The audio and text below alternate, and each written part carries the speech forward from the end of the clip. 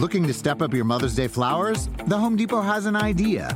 Let Mom's Green Thumb do some digging with colorful flowers, pots, and premium soils to bring out the most in her patios, walkways, and gardens. Right now, get Vigoro potting soil just $8.97 for strong, healthy, vibrant plants, indoors and outside. Shop our wide selection online and pick up your order in-store and give Mom the gift of a beautiful garden. Get Vigoro potting soil just $8.97 at the Home Depot. How doers get more done.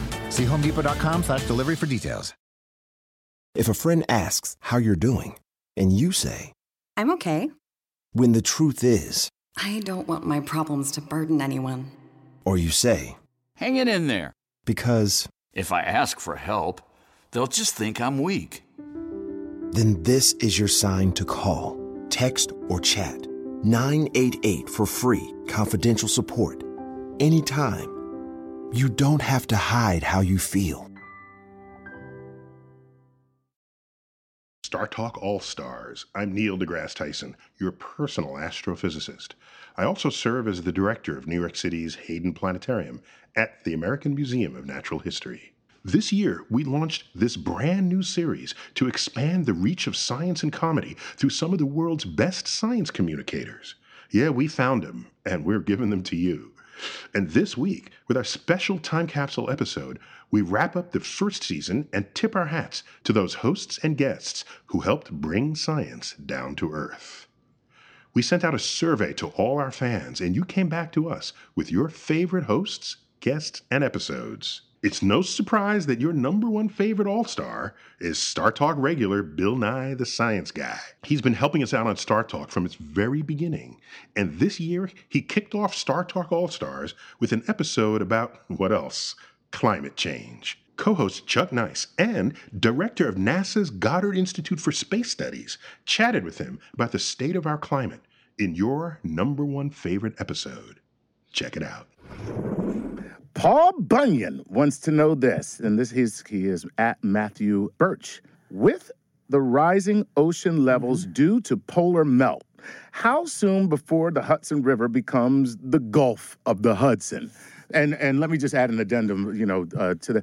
How soon will this have a verifiable and measurable effect on our coastal regions? Because when you look at all of the world, most people live on the coast of wherever. That's right. So already we're seeing the number of coastal flooding days is increasing all up and down the East Coast, from Miami to Newport to Boston. The storm surges that we're seeing when you have a storm, wherever the storm is, it has more damage because the sea level has risen about a foot in the last 100 years, and it's increasing faster now than perhaps any time in the last 3,000 years. And that's because of polar melts. It's because the water itself is getting warmer, and so it's expanding, and it's happening right now. So they have an expression in Florida, nuisance flooding. Nuisance flooding. Nuisance flooding. Now, everybody, when you think of floods, you might get into some biblical thing where everybody's underwater, an enormous, hundreds of feet underwater, 100 meters underwater. But the nuisance flooding, which is inducing insurance companies not to provide insurance to where you park your car because salt water is getting in your wheel wells. It's just a few centimeters, a few inches deep. But if you put a few inches of water on the floor of your house, you ruin almost everything. Gotcha. You ruin the stove, you ruin all your furniture, you ruin your carpets, you ruin your bedding, you ruin everything. And so this expression nuisance is kind of shorthand for you're not in good hands, you're on your own. Yeah. And so I said to this guy, Mr. Hill, who's a legislator in Florida, I said, what are you going to do? He represents Pensacola, Florida. And they have nuisance flooding continually. I said, what are you going to do when everybody moves? Or they're going to move, he says. Or where are they going to move to? How are they going to displace themselves? If you're a middle income or lower income person, how do you pick up everything? And where do you go to get a job? And so on. And that's in the U.S., which is civilization. Wait till you're in the developing world where you just don't have resources. Jeez. God. Man. Let's raise awareness, Chuck. Read another query. I'm going to raise awareness. God, this is This is really serious stuff. Well, man, yeah. This is from Benjamin, who is at Bernard3 on Twitter. Gavin said, I wasn't giving Twitter any love, so let's go to Twitter. Here's what he says. People emphasize negative aspects of climate change, but are there any foreseeable positives? Well, so let me give you one. please. Right? So I'm English, and Do you know... I do. Yes. We hang out all the time at the palace. And for many years, there was such a thing as English wine, and there was an old joke in Victorian English wine? Yes, in the Victorian period, that it would take 4 people to drink English wine. 1 to drink the wine, 2 people to hold the person down, and another person to pour it into their throat. Pretty funny. Very troubling. Yes. Okay. But now it turns out that there are more vineyards in England than there have ever been in history, and in fact, the When you say history, Champagne, you're talking over 500 years. 1,000 years. Thousands years. Yes. 1,000 years. We have records of vineyards in England going back to the Doomsday Book over 1,000 years ago, but there's more now. And the wine they're producing in blind tastings against champagne actually wins. So wine quality in England is actually now on a par with the best that the French can produce. Boy, the French people are going to be unglued about that situation. Absolutely. So in fact, the champagne companies are buying up swaths of what are called the South Downs in the UK, because they know that the temperatures in Champagne are now at the limit. So if it gets much warmer in Champagne region, they won't be able to make as good champagne there, and they're thinking about moving their production to the UK. So that will be a foreseeable benefit for English wine drinkers. The UK is a little cooler. Yes, it's a little bit further north, but it's very similar soils, very similar terroir, and now it's actually happening. So there's your answer, Benjamin. The positive will be you get to piss off French winemakers. No, we're not going to see any more ice ages. The next one would have been due in about 30,000 or maybe 50,000 years. Sorry, I'm going to miss it.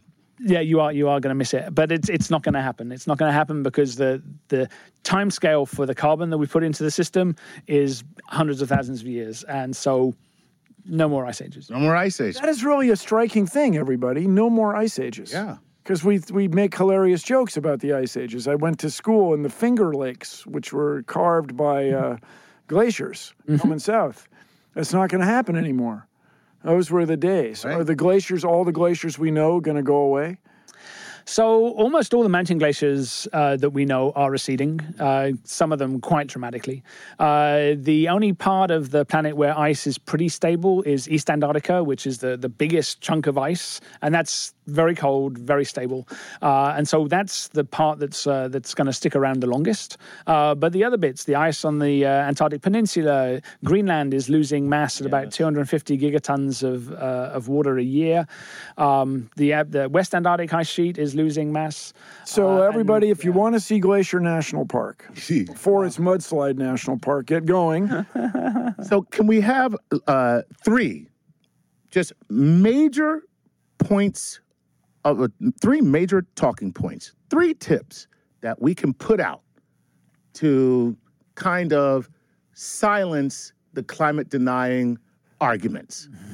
Well, my big thing is, why do you really think that your intuition about weather and about your whole life is more accurate at predicting the future than the world's climate scientists? And then follow that up with, do you think the world's climate scientists are in a conspiracy? Gavin, are you in a conspiracy where you guys text each other?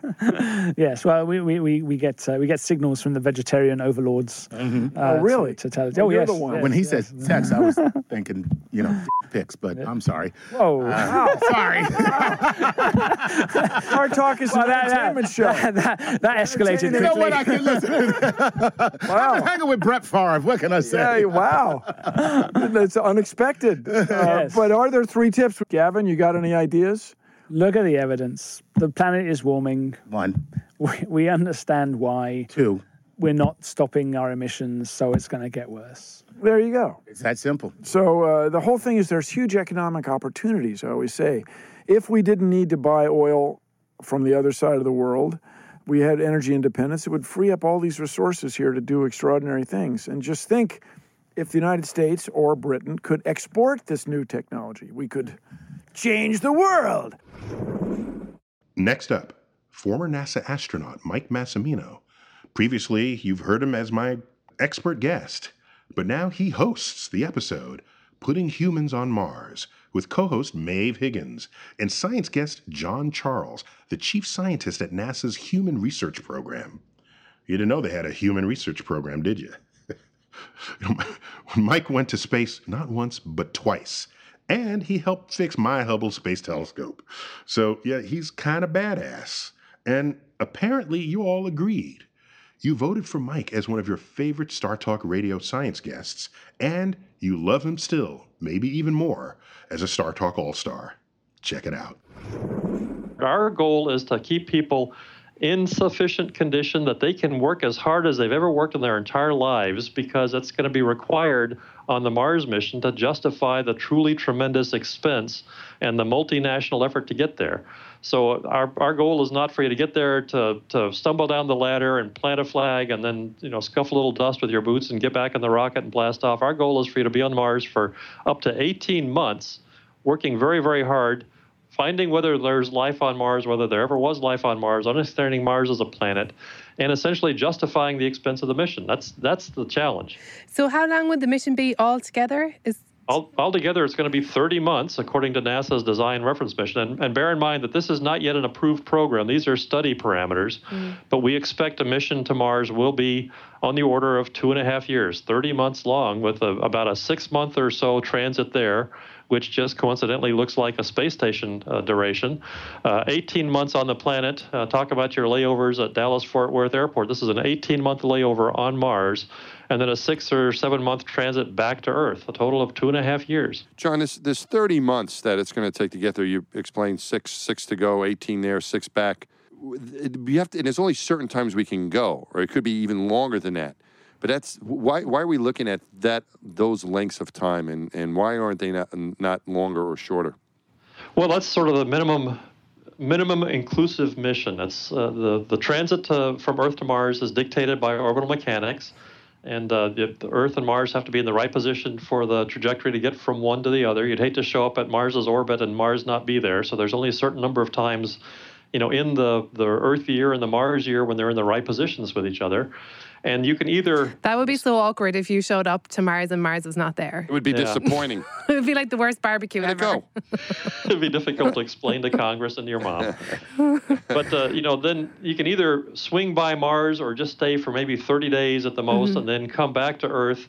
But the launch window for that return is rapidly closing by the time you get there. And if you do execute that quick return, you have to swing back through the inner solar system as close to the sun as Venus, which brings in problems with radiation exposure and heating and stuff like that, and still takes a long time to get back to Earth. So there's really, if you think about it, there's really not a convenient way to take a short trip to Mars. The shortest trip to Mars is going to be on the order of 500 days, and that's just a flyby, a swing past, and then come straight back to Earth.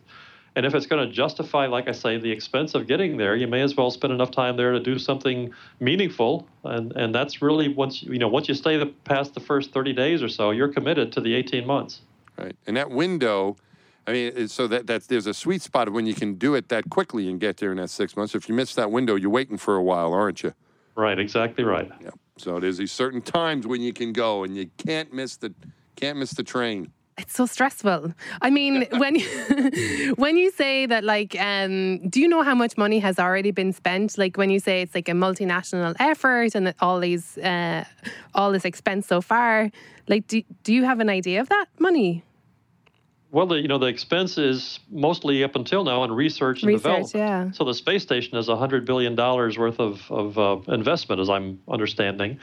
Also the work in the Orion capsule, which will take the astronauts from the launch pad, presumably at Kennedy Space Center, up to the Mars transit vehicle, and then bring them back again at the end of the mission. The Space Launch System, the next generation big rocket that's going to look like the Saturn V based on shuttle technology. All those things have several $billion a year in budgets, and they've been spending for several years. But, the Mars program itself is still in the study phase, and so nobody has actually told us to go to Mars yet. It would essentially be illegal for NASA to send somebody to Mars because Congress has not authorized that particular expenditure. So what we're doing, Congress has authorized us to research the problem, and that's what we're doing now. What are your main research things? You mentioned the radiation problem.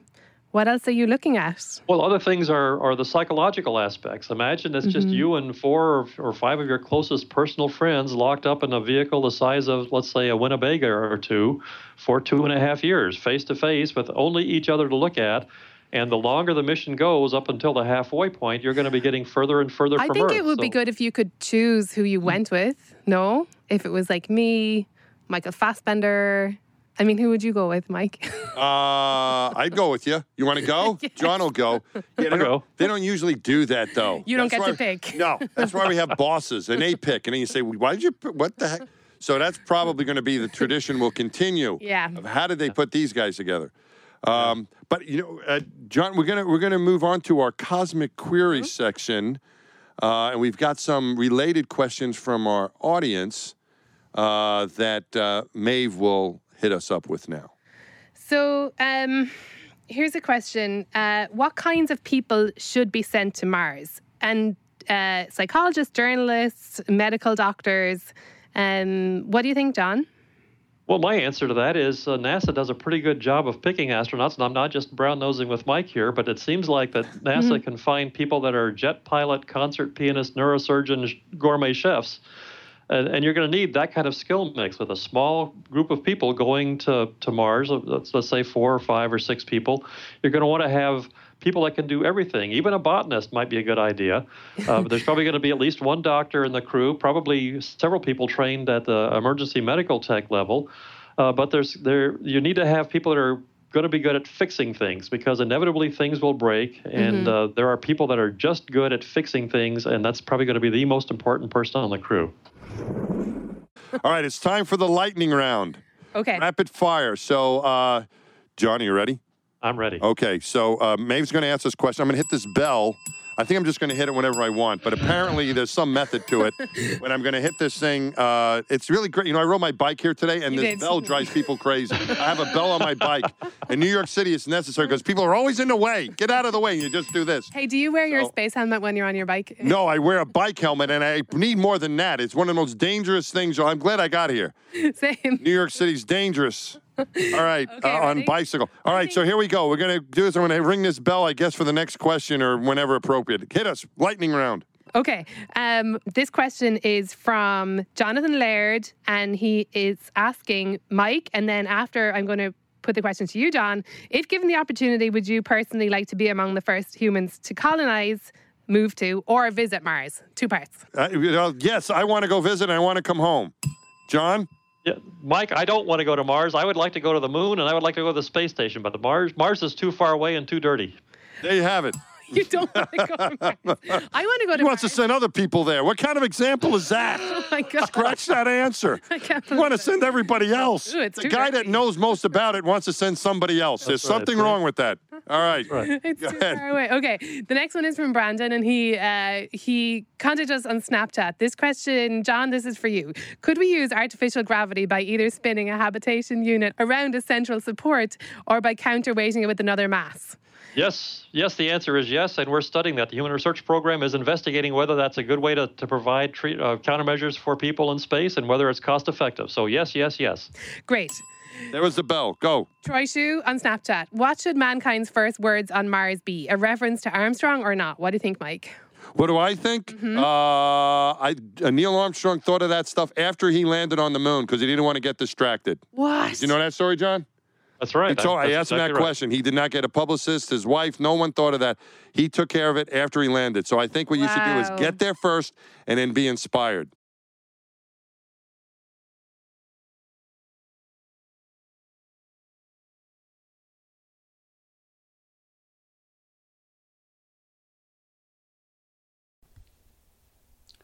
This podcast is supported by FedEx. Dear small and medium businesses, no one wants happy customers more than you do.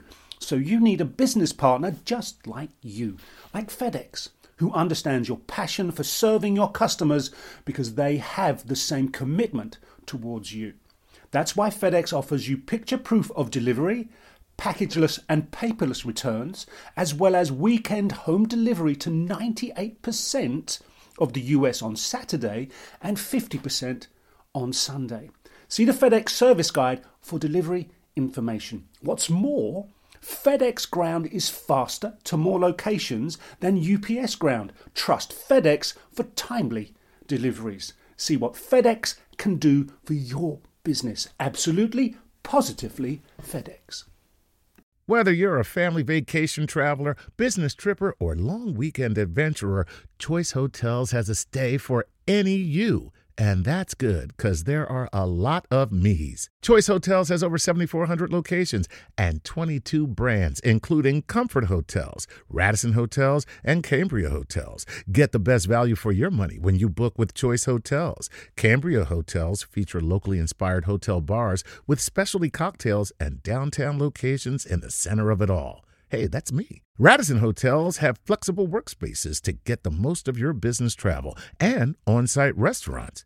That's me too. And at Comfort Hotels, you'll enjoy free hot breakfast with fresh waffles, great pools for the entire family, and spacious rooms.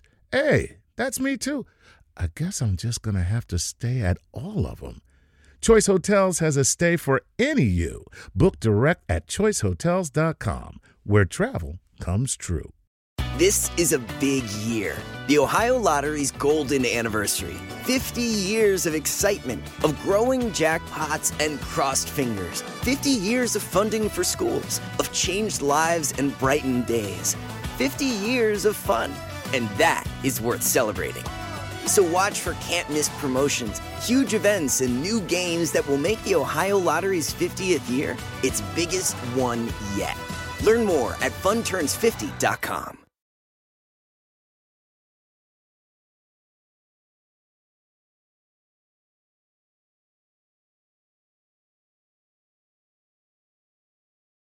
Welcome back to StarTalk All-Stars.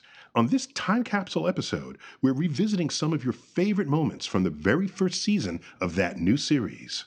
Planetary scientist David Grinspoon has been a friend of StarTalk for a long time, and we like to call him Dr. Funky Spoon, in part because that's his Twitter handle. But holding that aside, on this episode, Visualizing Our Universe, David takes over the hosting seat to chat with co-host Chuck Nice and studio guest Carter Emmard. He's director of astrovisualization at the American Museum of Natural History, one of the coolest titles you could ever have on a business card. So here's the cool thing about having Carter here is when I saw that we were going to do a Cosmic Queries for astrovisualization, and, you know, Cosmic Queries is where we take questions from all over the internet in whatever incarnation where we exist as StarTalk, and our fans ask us things that they want to know. And I saw that that's what we were going to be talking about, and the first question I had was, what the hell is astrovisualization?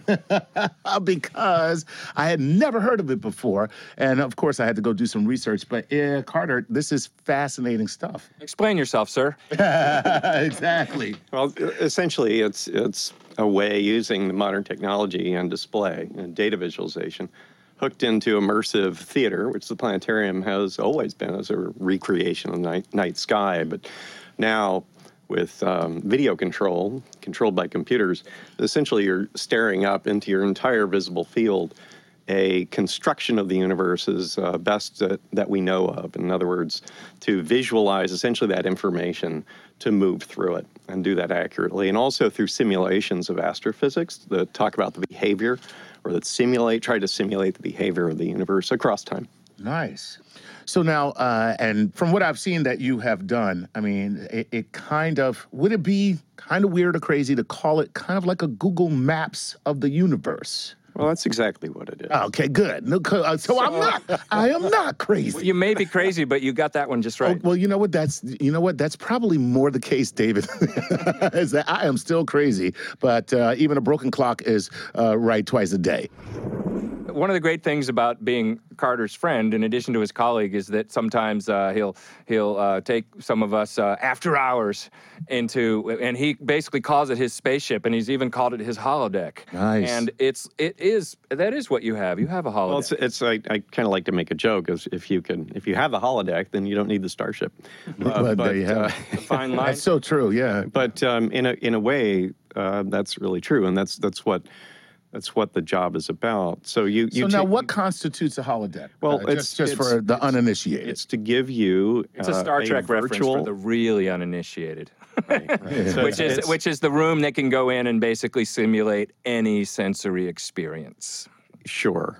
And so I'd say, okay. And Carter's almost there. We're almost there. Visually, it's an immersion in the data, in the map, essentially. So if you look at the traditional planetarium, it's stars on the ceiling. You point out the Big Dipper and Orion and the motion of the sort of the diurnal motion of the sky. The stars rise and set, carries the sun along with it, the moon, and the phases of the moon and the planets and all that. And that's our view from the Earth. It's amazing that the ancients were able to sort of figure out at all that we go around the sun, because the sun obviously goes around us every day, and that the planets go around, and that we live in this broader geography called the galaxy, and then the galaxy is just one of many. Okay, so we sort of have all that information. So plotting it accurately and moving out into the data and moving through it is that you see it three-dimensionally. So you feel as though you're in the presence of that data, and that's what we do. So the dome is the immersive theater that surrounds us. And then we can move out. We can move away from the Earth. We can fly over the surface of planets that we have information for. Mars, we have tremendous information for. Moon, Mercury, certainly our own planet. And Mars is something that's very interesting because we have this tremendous campaign in support of eventually humans going there and so forth. But we have a 6 terabyte data set that you can fly over. It's a big laptop right there. Mars. It's essentially about 3/4 of Mars down to the size of a 2-car garage, 6 meters. Wow. And we can fly for hours over just one section of the canyon.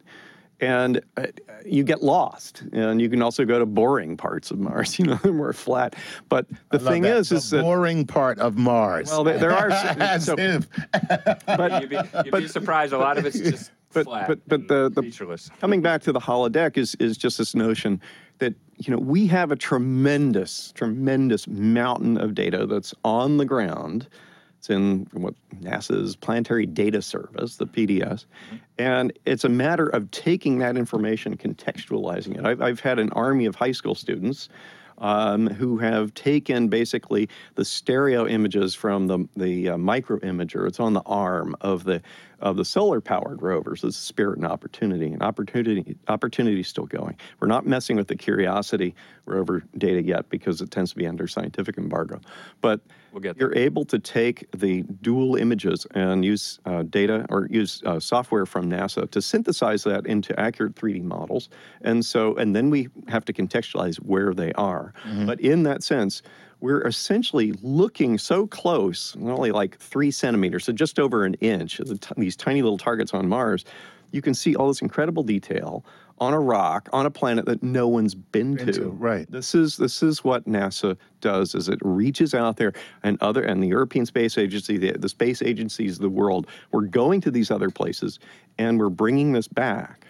It's our job and obligation to put that into a context that everyone can see. Now, let me tell you, I just said what you just described really is like being there in a much more fundamental way than a planetarium show used to be. Yeah. Correct. That leads me to want to ask you a question that's slightly more philosophical, which is, you and I both are children of Apollo, and we grew up dreaming about space and going into space in 2001: A Space Odyssey, and that was going to be the future in our life.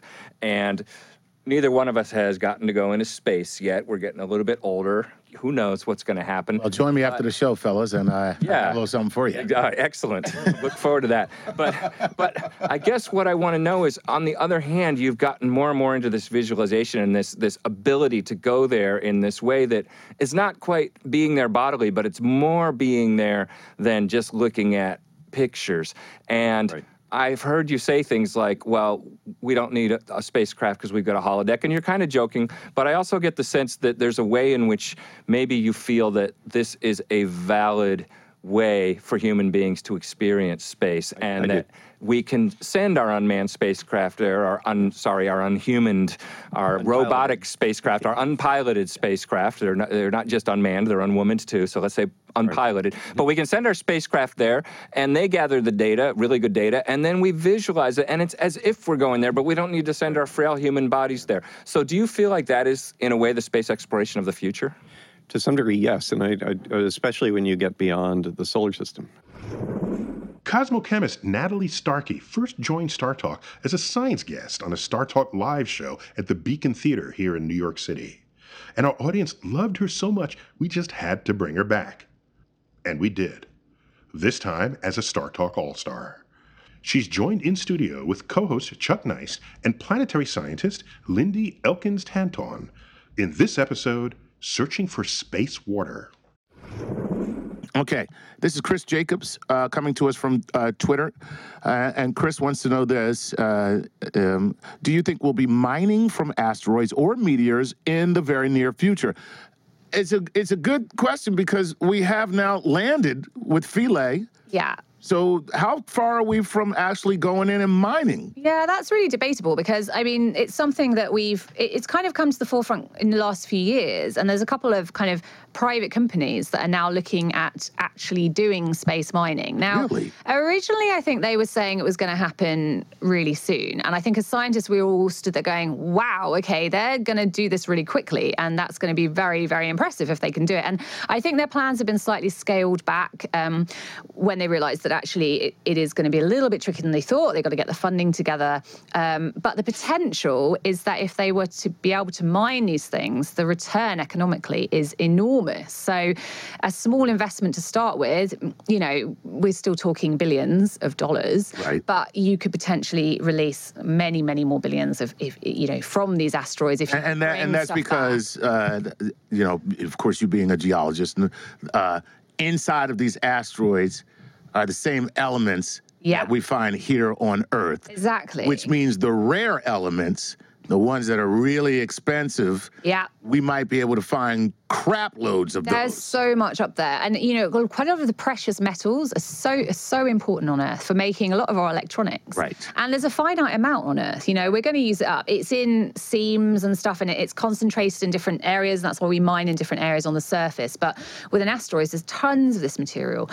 So the potential is that there's every potential that we can mine these things, but it's just going to be a case of time and economics. And then we've got to decide how much we need, say platinum, how much we need the platinum, and if we've run out on Earth, what price it's got to on Earth, and whether it's going to be economical to go into space and make this happen. So I think it is going to happen in the future, and I think it's going to be a case of, hopefully, what I hope is private companies working with space agencies so that we get some scientific return from this, but we also get whatever we need economically. So, yeah, do you have anything to add, Lindy? Yeah, I can't resist. So they are thinking, they've got even models for how they could go to a rocky asteroid, take some of that miracle water that's trapped in the minerals and heat it up to release the water. So it's feasible. It's not economically viable yet, like you say, but the thing I like to think about, we're trying to go to an a metal asteroid right now with a mission to look at it. And if we could bring that back to Earth, you're right, it would be the equivalent of all the metals we've ever needed.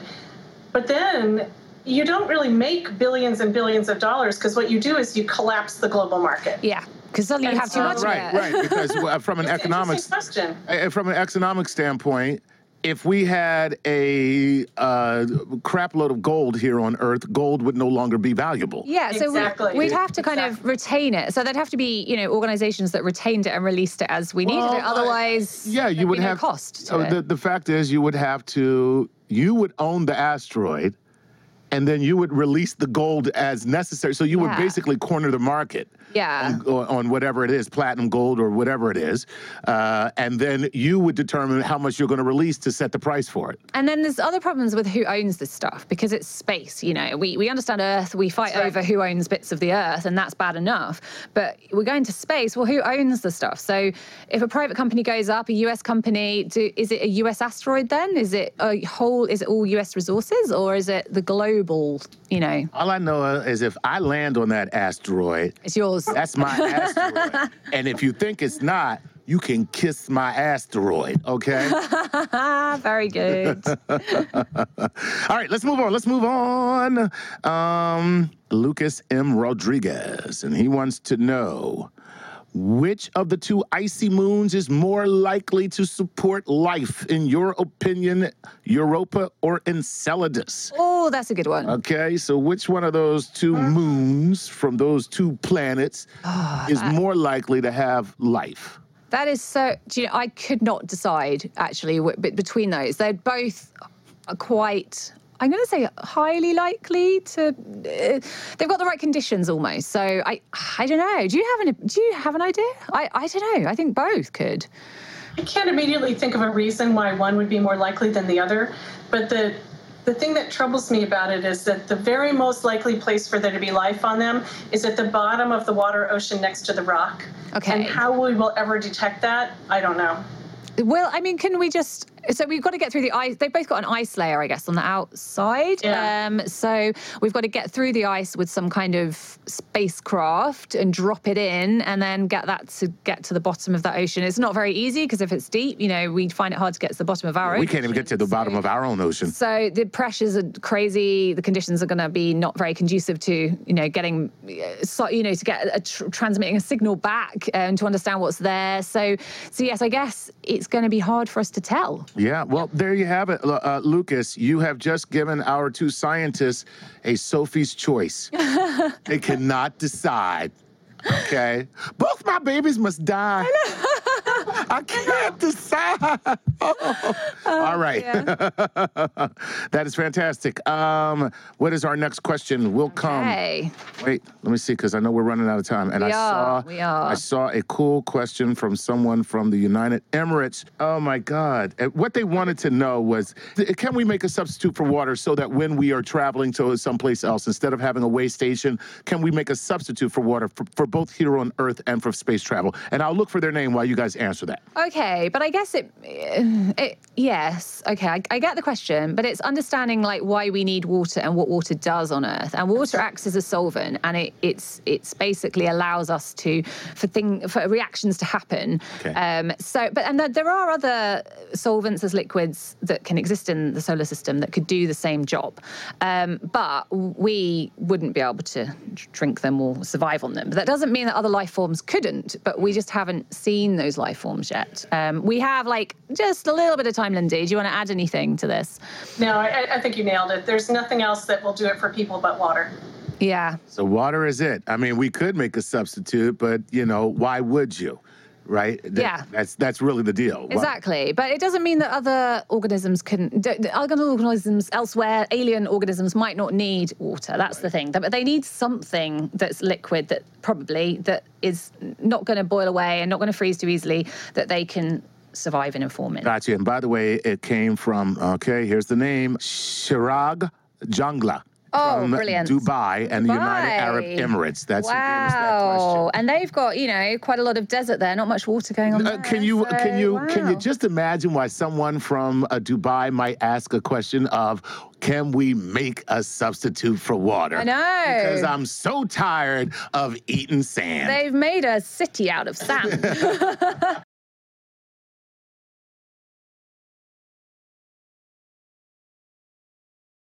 Want to connect with a family member who doesn't speak your language? Then check out the language learning program Rosetta Stone on desktop or as an app. Rosetta Stone is designed to immerse you in the language you're learning through an intuitive process. Plus, the True Accent feature even gives you feedback on your pronunciation. And with a lifetime membership, you have access to all 25 offered languages. Get started today. Visit rosettastone.com/pod50 to get 50% off your lifetime membership now. That's rosettastone.com/pod50 for 50% off.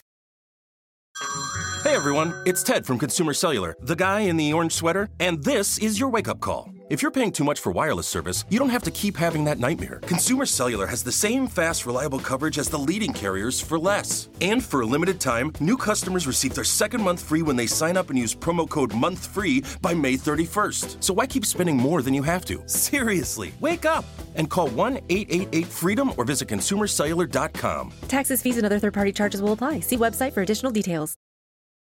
Whether you're a morning person or a bedtime procrastinator, everyone deserves a mattress that works for their style. And you'll find the best mattress for you at Ashley. The new Temper-Adapt collection at Ashley brings you one-of-a-kind body-conforming technology, making every sleep tailored to be your best. The collection also features cool-to-the-touch covers and motion absorption to help minimize sleep disruptions from partners, pets, or kids. Shop the all-new Temper-Adapt collection at Ashley, in-store or online at ashley.com. Ashley, for the love of home.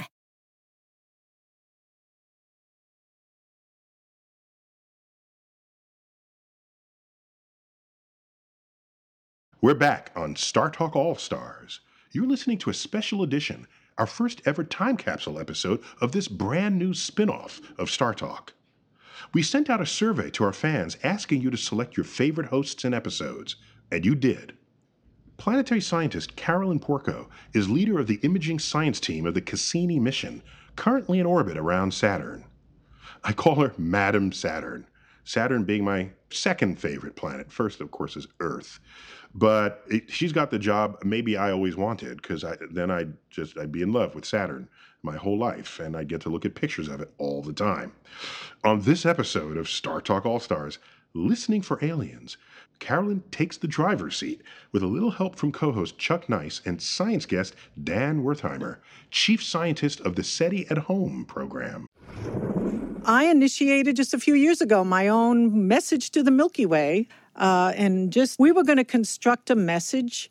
Is the idea really that someone's going to pick this up? Well, who knows? But it's really more to get the humanity on Earth to be more cosmically aware, to realize they are one planet in a big galaxy that might be teeming with life, and so on. But I know that the Breakthrough Listen Project doesn't think that this is a good idea, and they don't like groups like, I'm not taking this personally, but they don't like groups like mine to take it upon ourselves to put a message together and use the Arecibo telescope. So why don't you weigh in on this and say why this is such a hot topic?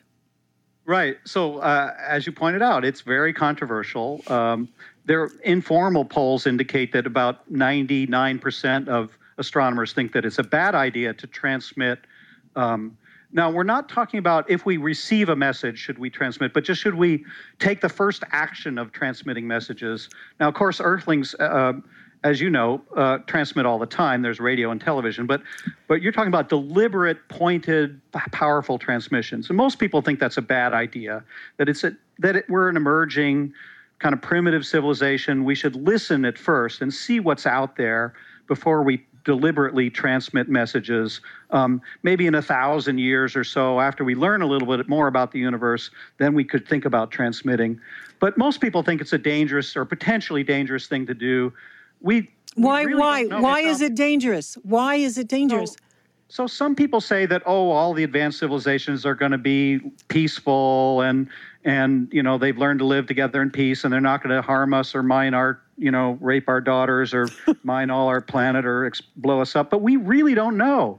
I mean, maybe that's naive thinking. We just don't know what's out there. So there is some danger because we just really don't know what other civilizations are like. So most people think that if you want to transmit, you shouldn't just take it upon yourself to transmit a message, but there should be what we call the Asilomar process, where if you're doing some dangerous thing in science, like researching, viruses, or doing kind of genetic engineering that's potentially dangerous, then there's a process that scientists go through where they talk about the potential risks, figure out how to kind of contain some of those risks, what the potential benefits are. So we think that this is a potentially dangerous thing that should be an international body of all kinds of people from different disciplines should get together, take a few years to figure this thing out. What are the potential risks? What are the dangers? What are the potential benefits?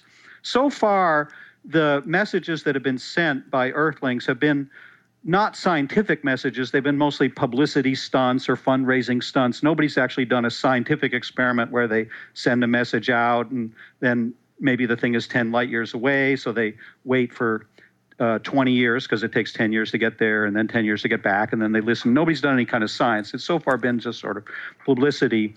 Most people think that it's a bad idea because of the potential dangers. Stephen Hawking is one of the people that's... And that's because, I'm a Star Trek fan, and so probably one of the most famous Star Trek episodes is The Borg. And the Borg had no idea that Earthlings or Terrans existed. But then they got a message, basically, that said, hey, these guys are... And then they were like, we will not stop until you are all destroyed. Okay, but I'm on the other side of this, you see. I'm thinking... I mean, I don't know, can I say this on radio? You all sound like you're members of the National Rifle Association. I mean, there's no reason to be that paranoid. First of all, there's an argument. It's not new with me. And I'm sorry, I meant to come prepared with the guy who wrote this. There's actually a paper on this. But there's an argument to be made that if a civilization were that aggressive, they probably would have destroyed themselves long before they ever got here. And also the time scales. The time scales are so long. And right now, like you said, we're pretty... I mean, sure, Arecibo could get reasonably far, and I was planning to use Arecibo, but I just think it's over the top paranoid. I think that you're right, and here's why. For this reason and this reason alone, to find out that you are not alone, I think you would be so happy to go and say hi to somebody. Just because when you look at the vastness of the universe and then you see, oh my God, there's some people over there, like that would be so exciting that I don't believe let me go and conquer them would be the thing that would pop into your mind, especially if you're advanced enough to actually make your way there and get to them. Dan? I think you're probably both right that it's unlikely that advanced civilizations are going to be dangerous to us. But the problem is it's a very difficult thing to say, yeah, absolutely, we know that for sure. There are no dangerous civilizations out there that conquer the galaxy. So we just don't know. So I think you need some kind of a Selamar process. The Academy of Sciences from all over the world should get together and assess the dangers. And it shouldn't be up to a single individual to put Earth at risk. But after you go through that process and try to assess the risks and the possible benefits, then if they say it's okay, there are no risks, then I'm all for it. Or if the risks are minor. Well, but right now we just don't know. I wish that this kind of care that you are hoping to see with regard to this issue had been applied to things like the use of fossil fuels and all the technologies that have really come back to harm our environment. Yeah, but just because other people have made mistakes with technology doesn't mean that we should do that too. I think... But Dan, the chances, it's such a low probability. It's like maybe high risk, low probability. It's one of those, falls in that category. I just don't think you should put Earth at risk, even if with a low probability. I think... maybe there's a 1% chance that you could wipe out all of civilization. Are you willing to take that risk? Whoa, wait, it's way lower than 1%. Listen, life might be better under the alien overlords. One of your favorite episodes featured not one, but two all-star hosts. Astrophysicists Summer Ash and Emily Rice, reclaiming the hashtag Women Crush Wednesday on their episode Women Crushing It Wednesday to celebrate women in science. Co-host Chuck Nice joined them in studio to help them answer your cosmic queries. Let's take a listen. The thing is with science, it tends to be like the higher you get, the more imbalanced it becomes. Yeah, the less the normalization happens. And so for whatever reason, there's some people call it a leaky pipeline. And the idea is that you have this pipeline from, student through to professor, and that the women drop out for some reason and the men don't drop out. I got you. And so now that I'm an assistant professor, like I'm the only female physicist in my department, and there's a couple other female engineers and a female geologist, and that's out of 24 faculty members. Oh wow! So that's a little bit disappointing, and you try to find your tribe a little bit. Like you try to find people that also care about changing the representation, and I steal it from Shonda Rhimes, actually normalizing it. It's not diversifying, because we don't just want, we don't want like a rainbow box of crayons just for the sake of having a rainbow. Like we want to normalize it. We want to have science be representative of the population as a whole. Because that's actually a scientific thing. If you have a random sample of, people that want to go into science, if you randomly draw from people, then science, people that are scientists should represent the overall population. Right. If you don't, if you have only, for example, white males becoming scientists, you have some kind of selection bias. There are scientific words for that. And yet people say, oh, but women aren't interested, and, other people don't have the education or something like that. And it's like, no, it's a selection bias. Correct. And, there's a large enough population where we should be able to randomize these things out. And so that it would be reflected in the actual field. Yeah. So the field would reflect the population. Yeah. Makes sense. Summer, you have anything I just want to add, like, for motivation, what motivates me is that now, because of the internet, there's all these social channels and social communities. And so even if your institution is very imbalanced with women or minorities, you can find those other people that are like you out there in those other departments. And so then it's kind of like Emily said, you find your group, and I'm motivated every day by the work that they're also trying to do to change how everything is in science and in the world in general. Okay. And so that's a way that you can cheer each other on. And that's a way that you can also just discover that there are so many other amazing people out there. Like I've discovered so many amazing women crushing it in science on social media, and that keeps me going. It sounds to me like what you're both, the common thread through what you both have just said is that community is a big help in overcoming any of these challenges. Yeah.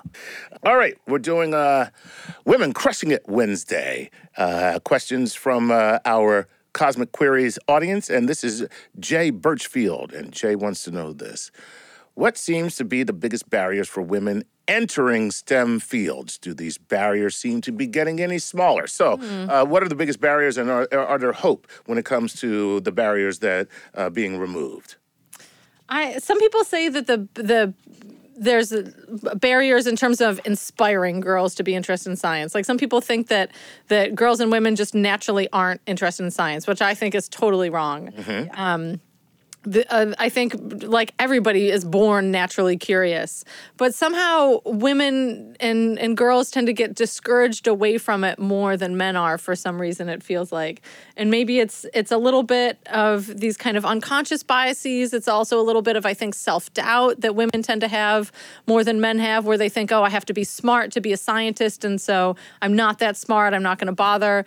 It's also been shown that women tend to have a little bit higher expectations for themselves. Like they think, is it maybe in classes, like, oh, I have to get an A or else I'm not any good at this, or I have to, like they underestimate their skills and they kind of overestimate their expectations. Whereas a dude might... men overestimate everything. Yeah. Seriously. And not be bothered by underperformance. They really aren't. A C student and be like, well, I can be a physicist and I can be president. Student.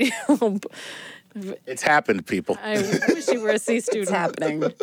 A woman might get a B and be like, oh, I'm not any good at this or something like that, and switch to something that she might think is easier. Okay. And then it kind of, gets harder from there at various different levels. But I think most of the barriers are not actually scientific, but they're cultural. So they're cultural, social barriers, psychological barriers. And do you see them, the second part of the question was, do you see them getting better? Is there any empirical evidence that we are getting better here at inspiring women going into STEM? Yeah, the empirical evidence is there, right? It's the participation. Okay, there you go. Right, and the achievements. And, the participation is increasing, not uniformly across the fields and not as fast as we would like it to, but it's there. Cool. The living room is where you make life's most beautiful memories. But your sofa shouldn't be the one remembering them. The new life-resistant, high-performance furniture collection from Ashley is designed to withstand all the spills, slip-ups, and muddy paws that come with the best parts of life.